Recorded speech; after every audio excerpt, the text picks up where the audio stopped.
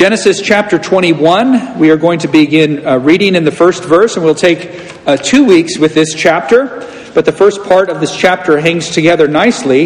It is the fulfillment of God's promises, His long-standing promise. It recounts for us the birth of Isaac. And it also concludes this running sort of soap opera narrative with Sarah and her maidservant, Hagar.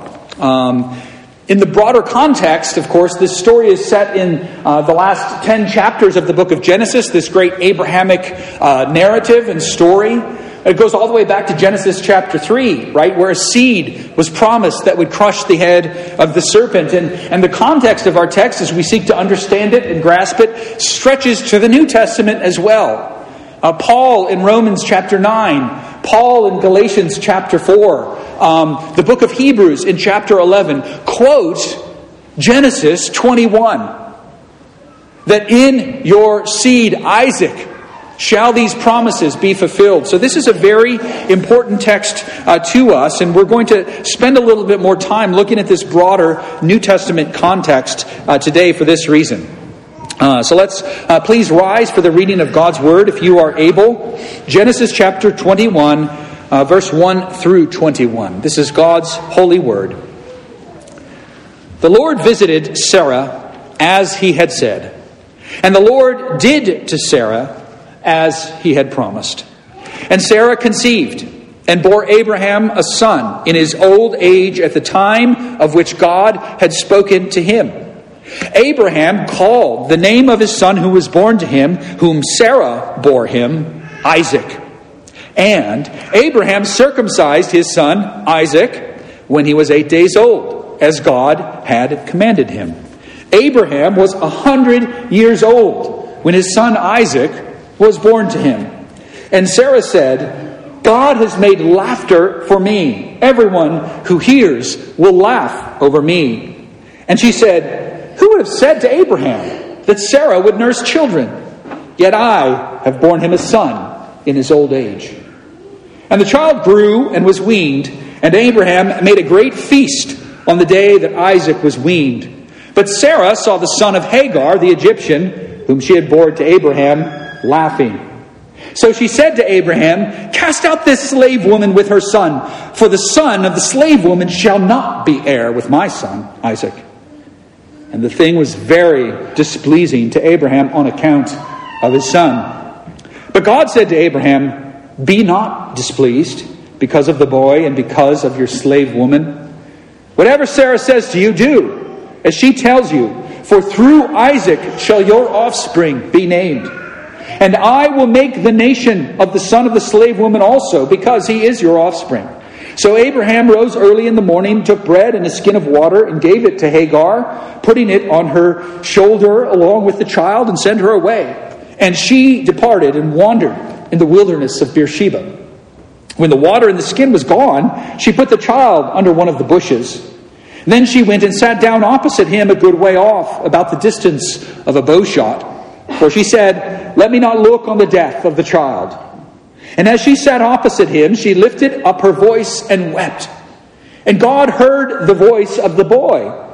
And the angel of God called to Hagar from heaven and said to her, what troubles you, Hagar? Fear not, for God has heard the voice of the boy where he is. Up, lift up the boy, hold him fast with your hand, and I will make him into a great nation. Then God opened her eyes, and she saw a well of water. And she went and filled the skin with water and gave the boy a drink. And God was with the boy, and he grew up, and he lived in the wilderness, and became an expert with the bow. He lived in the wilderness of Paran, and his mother took a wife for him from the land of Egypt. Thus far, the reading of God's holy word. Join me now in our prayer for illumination found there in our worship bulletin. Our Father, we have heard wonderful things out of thy word. We praise you for revealing Christ by promise and shadow in these pages. Help us to understand these words for thy name's sake. Amen. Our New Testament lesson this morning comes to us from the Apostle Paul's letter to the Galatians. chapter 4, verses 21 through 31. If you are using your Pew Bible, you can find it on page 974. Tell me, you who desire to be under the law, do you not listen to the law? For it is written that Abraham had 2 sons, one by a slave woman and one by a free woman. But the son of the slave was born according to the flesh, while the son of the free woman was born through promise. Now this may be interpreted allegorically. These women are 2 covenants. One is from Mount Sinai, bearing children for slavery. She is Hagar. Now Hagar is Mount Sinai in Arabia. She corresponds to the present Jerusalem, for she is in slavery with her children. But the Jerusalem above is free, and she is our mother. For it is written, Rejoice, O barren one who does not bear. Break forth and cry aloud, you who are not in labor. For the children of the desolate one will be more than those of the one who has a husband. Now you, brothers, like Isaac, are children of promise. But just as at that time he who was born according to the flesh persecuted him who was born according to the Spirit, so also it is now. But what does the Scripture say? Cast out the slave woman and her son, for the son of the slave woman shall not inherit with the son of the free woman. So, brothers, we are not children of the slave, but of the free woman. Thus far, the reading of God's holy word. Please join me in the prayer for illumination printed in your bulletin. Our Father, we have heard wonderful things out of thy word. We praise you for revealing Christ as the fulfillment of the Old Testament, and ask you to give us your Spirit so that we may understand the fullness of your truth. Amen. Please be seated.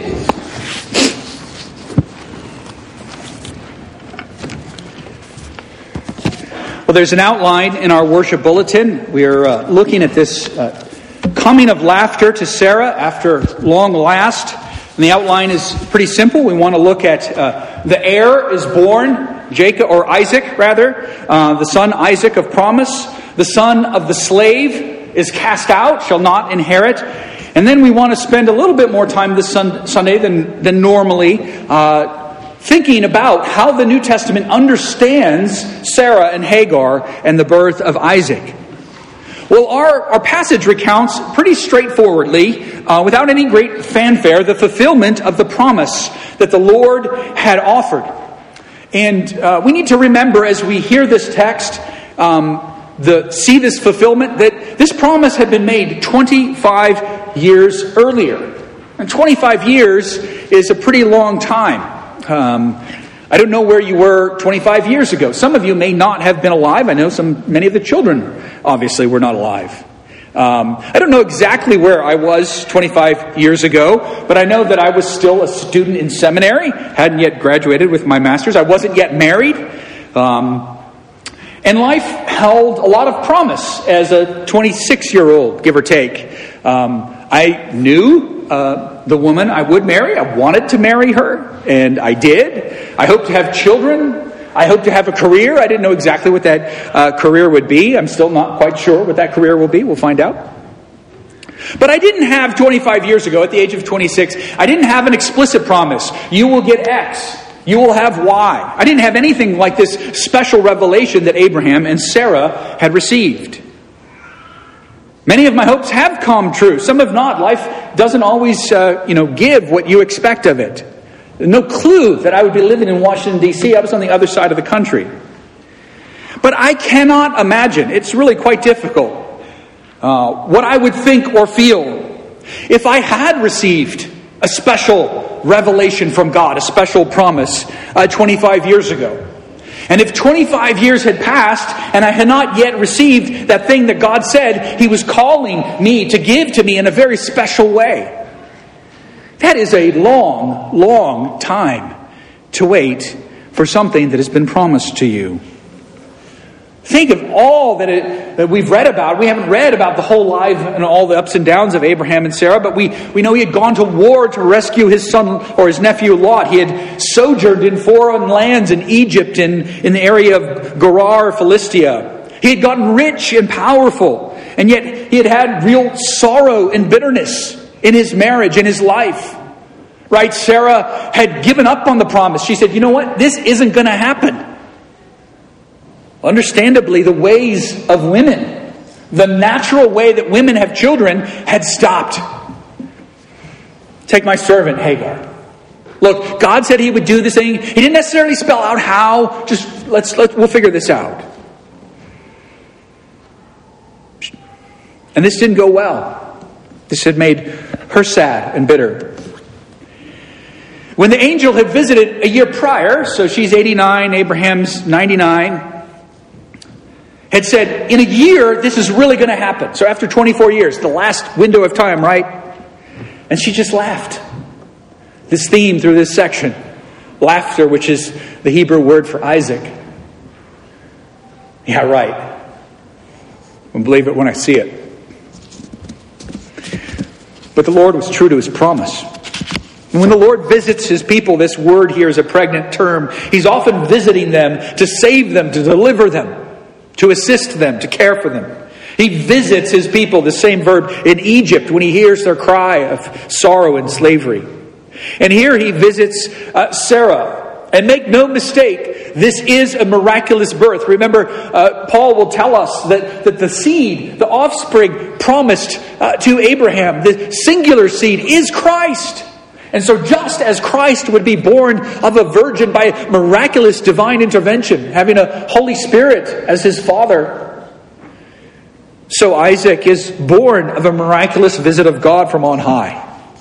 And the emphasis of this text as we read it is on the word of the Lord, the promise of the Lord, the commandment of the Lord. These things were fulfilled just as God said, right when God said they would be.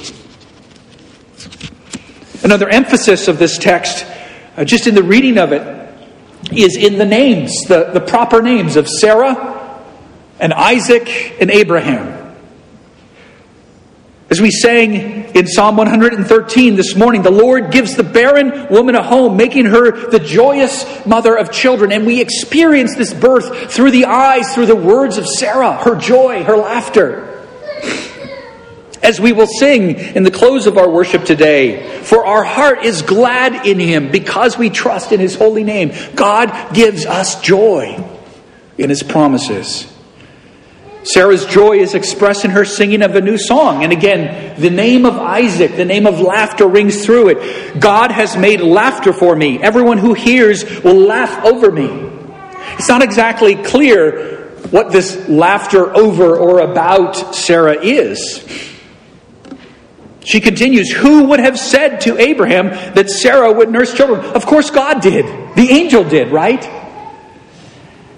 Yet I have borne him a son in his old age. And Sarah's laughter is reflected in Isaac's name. It rings throughout this chapter 8 times. The word Isaac in the various verbal forms of Yitzhak. Sarah's laughter is a fruit of her motherhood. I know that having a baby, I don't know firsthand, obviously, but I know that having a baby can be a difficult time, like emotions. The body is going through these remarkable transitions, but a time of great joy when you hold your child for the first time. Everyone who hears will laugh about me. It is, in Sarah's eyes, sort of an absurd joke in God's sense of humor, that this 91-year-old woman who had given up on having children bore a child to he who was as good as dead, her husband. It is a miracle that Sarah, who had withered, who was dry, would give life and nurse a child. Abraham's name is also conspicuous through this text. The promise had come to both Sarah and Abraham. He is conspicuous for his age, adding to the miraculous character of the birth. He is conspicuous for his obedience, naming and circumcising Isaac as had been commanded. God had promised, back in Genesis 12, to make Abraham a great nation, that he would have multitudes of children as the sand on the seashore. And that promise, as it became more and more clear, was that he would have those children through Sarah. 25 years. No children. That he would have land, that he would fill the land. that he would have royalty coming from his seed, and that this would come through Sarah. And the New Testament tells us that the attempts at a workaround aren't just sort of human folly. It is a contrast between the gospel, between faith, between the Spirit and the law, the works of the flesh. That we could do God's work for Him. Yes, God has promised you great things, but you really got to pull yourself up by your bootstraps. This attempt to do a workaround through the maidservant Hagar is condemned roundly in the New Testament. It is not faith. It is not faithful. Verse 12 in this passage reiterates, and this is quoted frequently in the New Testament, "Through Isaac shall your offspring be named." This is the promise, brothers and sisters, of election. God chose Abraham. God chose Isaac. Before we move on to our second point, to the casting out of the slave woman, let's hazard a guess why God was so slow. Or let's reflect upon why God was so slow in fulfilling His promises to Abraham and Sarah. Now remember, Abraham is the great model of faith for us in the Scriptures, even though he failed so often. He is the father of all believers, a picture of gospel faith. Not because of what he had, what he possessed, but because of what he hoped in. Remember, faith is the promise of things not seen, that assurance that God will do what we don't see Him doing now. And that characterized 25 years of Abraham's believing existence, covenanted existence with God. He is the paragon of faith because he persevered through many failures for 25 years. As we have seen, this was not a glorious, sinless, direct line of progress and ascent. He shared his wife with other men when he knew the promise was imminent. Through her, he bore a child through his wife's maid at her suggestion, using the wisdom of the flesh. The key to Abraham's faith is not that he trusted that God could do the unlikely or the, what would kind of help or give him a little bit of a nudge. It was that God would do the impossible. And Paul really emphasizes this. Our text this morning in our catechism sermon was from Romans 4. God who raises the dead, brings life where people are dead, makes something out of nothing. This is God speaking ex nihilo, a word of new creation. It was the promise of the resurrection. Paul tells us that Abraham believed God who gives life to the dead and calls into existence things that don't exist. That's not necessarily what Abraham believed at the beginning of the 25 years. You see, he learned to believe that faith is about creation ex nihilo. Isaac is the life that is given to a dead man. And in the next chapter, in the very next chapter, brothers and sisters, when God calls Abraham to sacrifice Isaac, that sacrifice is all the more poignant, all the more painful and unimaginable, because this promised child had been waited for and anticipated for so long. What, are you kidding me, God? You want me to turn around and sacrifice this child? And Hebrews tells us, the book of Hebrews, chapter 11, tells us that Abraham, in taking Isaac to Mount Moriah, the same mount upon which Christ would be crucified, Abraham still believed, even as he raised the knife to take his son's life, Abraham believed the word that God would give him offspring through this child, soon to be dead. Through his offspring, through Isaac, would his offspring be named. Because, Hebrews tells us, Abraham believed that God would raise Isaac from the dead, that child would get up off of the burnt sacrificial pile and bear nations to God's glory. In short, Abraham's faith, both in fact and in terms of how it is told and represented to us, is strengthened through his trials, through his suffering, through his sorrows. Brothers and sisters, there's an important, profound lesson for us here. Our faith is strengthened through our trials. James can say to the church, "Count it all joy, my brothers, I know this is one of those texts you don't really want to read, right? But there it is in the Bible.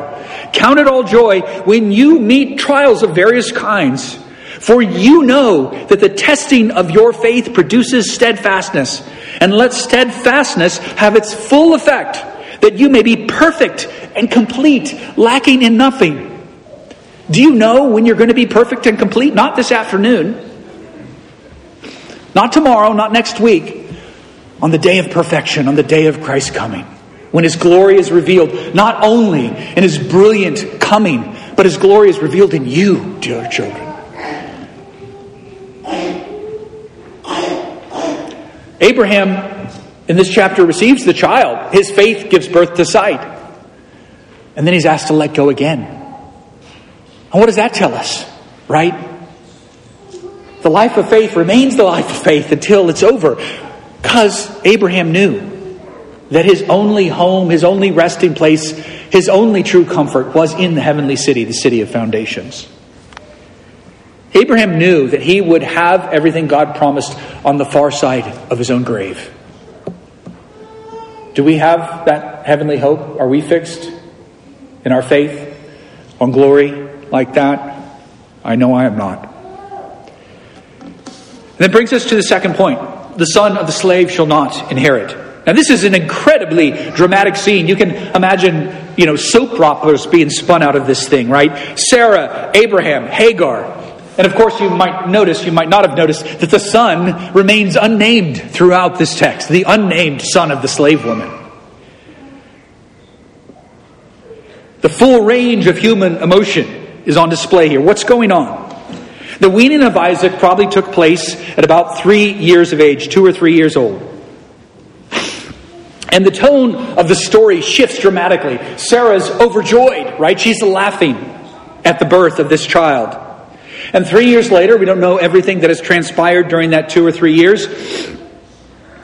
But 3 years later, she's angry. The truth of the matter is that Isaac's inheritance, and therefore Sarah's inheritance, her place in the house, is not secure so long as the son of the slave is in the house. Now there's an allegorical power to this story. God, brothers and sisters, is the author of history, of all history. But He's particularly the author of redemptive history. The scriptures in the Old Testament tell the story that God authored. He ordained it all. He brought it to pass. And the New Testament can look back on this history and see that God was teaching us spiritual lessons in it. That's what an allegory is.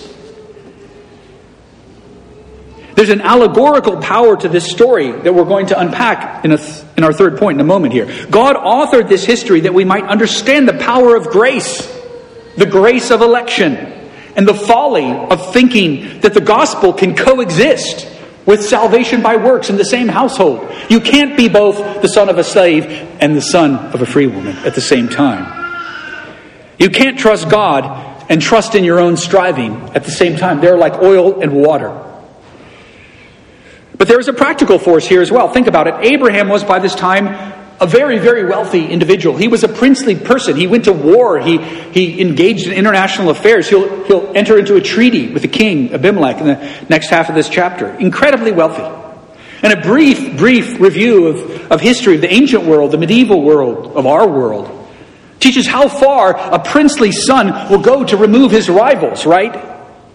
There was a large inheritance at stake, probably billions of dollars in our money today. So, with infant mortality quite high, Isaac's survival as an heir isn't really assured until his weaning. So this is his coming out party, as it were.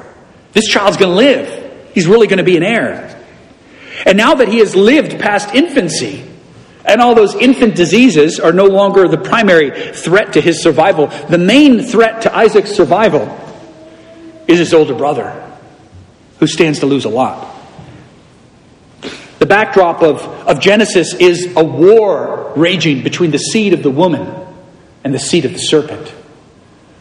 That's a blessing. That's a promise. God says in the gospel promise, I will put enmity between your child and between the child of the serpent.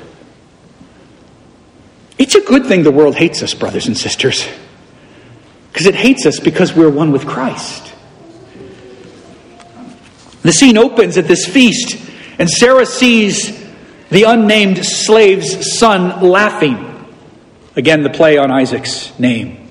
And there's ambiguity in the sense of laughter. He could be mocking him or ridiculing the idea that this little child is going to live to inherit all the things that he's enjoyed for his 13 or 14 years of life. So this is an older brother looking at his pipsqueak younger brother. I had a brother who died in an automobile accident when I was about 9 years old. But he was 19. He was 10 years older than me. And I'll tell you right now, we used to play computer games. Well, it wasn't a computer back then. Intellivision, going back a few years, right? And I was better than he was at Intellivision, which was the curse of my life, because he pounded the living daylights out of me. Maybe that's the kind of laughter play that's going on here, right? Maybe the older brother's beaten up on, he's going to kill that kid. Maybe that's what she thought. Paul in Galatians interprets this laughter. He who was born according to the flesh persecuted him who was born according to the Spirit. The word for laughter could also mean maybe more fun play. Maybe the two kids are really getting together. Maybe they're acting like genuine brothers. And Sarah says, a little bit of class consciousness, no, my son doesn't play with the slaves. Sarah seems a little bit petty and mean when we read this text. Sometimes the word for laughter, and I'm not the first person to think this was a medieval interpretation, maybe made to look Sarah a little bit better. Sometimes it includes sexual overtones of play. Perhaps it is deeply inappropriate play. In chapter 26, a few chapters later, Abimelech will see Isaac, who's pretending to be his wife's sister, or his wife's brother again, will see him laughing with her. And he says, they're married. Some medieval commentators took this reading, and then Sarah is trying to save her son from an older brother that in some way is attacking him. The bottom line is that this behavior leads Sarah to tell Abraham to cast out this slave woman with her son, for the son of this slave woman shall not be heir with my son Isaac. Harsh words to our ears. Sarah is a protective, jealous mother. Her reference to the slave woman, as I said, denigrates Hagar, that woman. This is my house now, all the more so that I have a son who's going to inherit. This is my house, and I'm not going to share it with anyone. These people don't know their place. And Abraham, for his part, is understandably incredibly upset. Don't read past that too quickly. He's angry.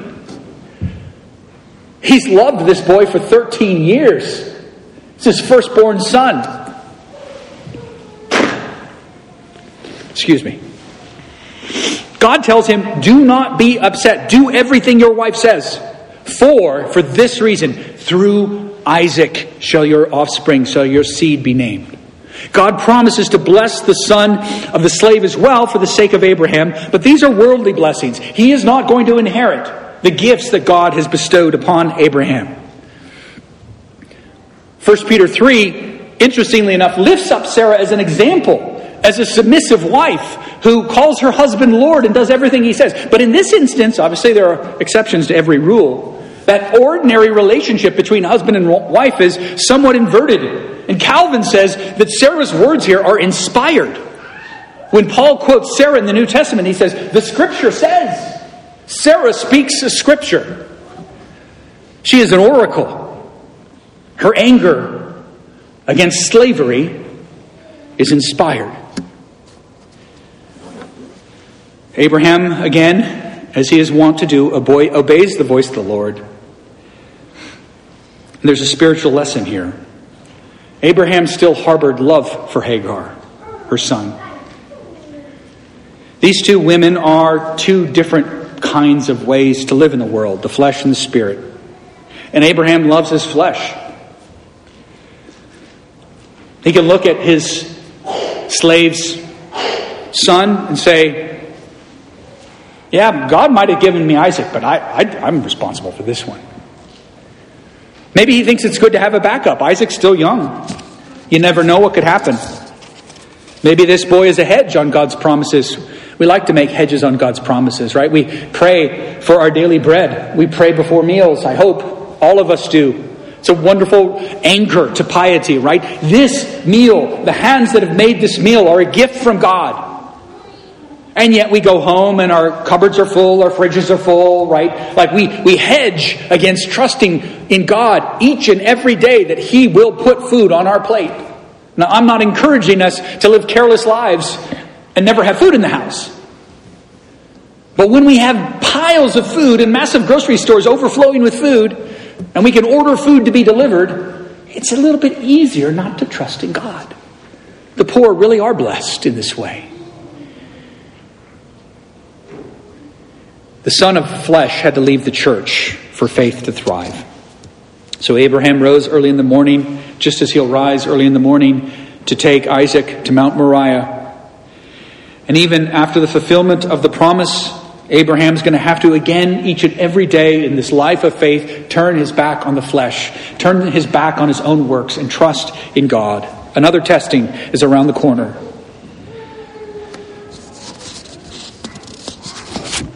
And this story, the provision for Hagar in the wilderness, our narrator, Moses, kind of wraps up the whole story, right? It travels way into the future in terms of the timeline, but this is the end of that whole plot line. And even the marriage to an Egyptian woman, remember, reminds us of the antithesis of this bondage. The one born of slavery is going to be at war with Isaac and with his children.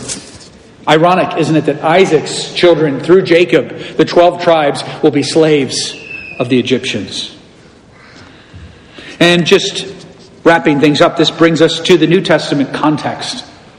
Of course, we want to always read Scripture in the light of Scripture. Unclear passages in the light of more clear passages. And we believe that, as St. Augustine taught, what is in the Old Testament concealed is in the New Testament revealed. What is the significance of this episode in the New Testament? Galatians chapter 4, our New Testament reading today, Paul identifies Isaac as the child born according to the promise. He's a picture of the gospel. Because God set His love on him before he was even born. God chose him. That's true of all of us. Isaac can point to nothing and say, see, I'm a Christian. I'm a believer in Yahweh. Isaac is a picture of grace. God's gift and what we inherit. Promise, spirit, faith for Paul all come together, and they're pitted against the law of the flesh and works. And the circumcision party in the Galatian church is persecuting those who hold to this gracious picture of the gospel, who welcome Gentiles into their midst and then say, well, yes, but you have to behave in the right way. You got to eat the right food. You got to be circumcised. They want to take faith in Jesus and add a little bit of obedience to show how special the church really is. Faith plus works. And Paul says, no, they cannot dwell together. You have to cast out that slavery. You have to cast out that woman. And brothers and sisters, this is an allegory. I won't sing my little Latin medieval song. I've only memorized one Latin medieval song about how the medieval church fathers memorized what an allegory was. But an allegory teaches us how we have to live in faith. Every day we have to cast out the flesh. We have to repent. Every day we have to look to Christ again. The life of the Christian is the life of daily repentance. So Sarah and Isaac represent grace and God's Spirit at work. And faith, if it's not alone, is not truly faith. That's why we say we are saved by faith alone, grace alone, Christ alone. In Romans 9, this Isaac is again carried into Paul's argument, in particular talking about the grace of election. Paul is addressing in this chapter the difficulty that not all Israel has come to believe in her Messiah, and wondering aloud whether God's promises to Israel have failed. Well, if they were real promises, why doesn't Israel believe?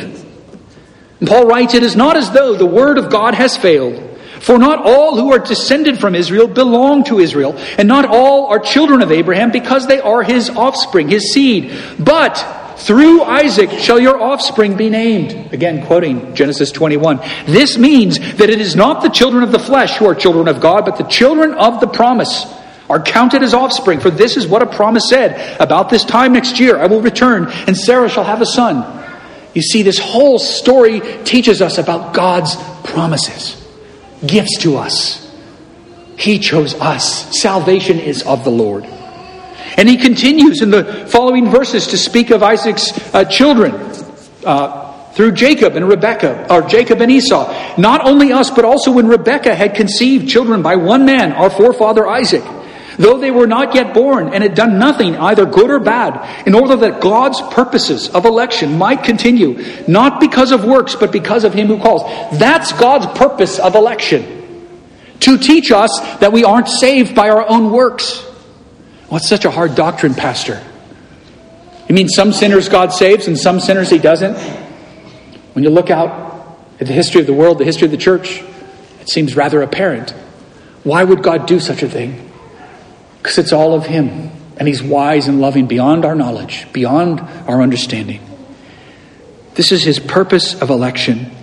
She was told the older will serve the younger. Jacob I loved, but Esau I hated. And again and again and again, God chooses the weaker one. God chooses David, the last of Jesse's many noble sons, to be his king. God chooses Joseph to rise up and save the world through Egypt, to save the world. That last son who dreams that all of his brothers would bow down and worship him.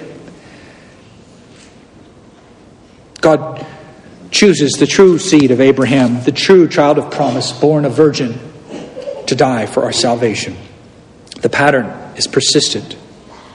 The blessing is a gift of grace. God has mercy on whom he has mercy. He has compassion on whom he has compassion. Brothers and sisters, election is a difficult doctrine, but it humbles us. None of us deserves the Lord's blessing.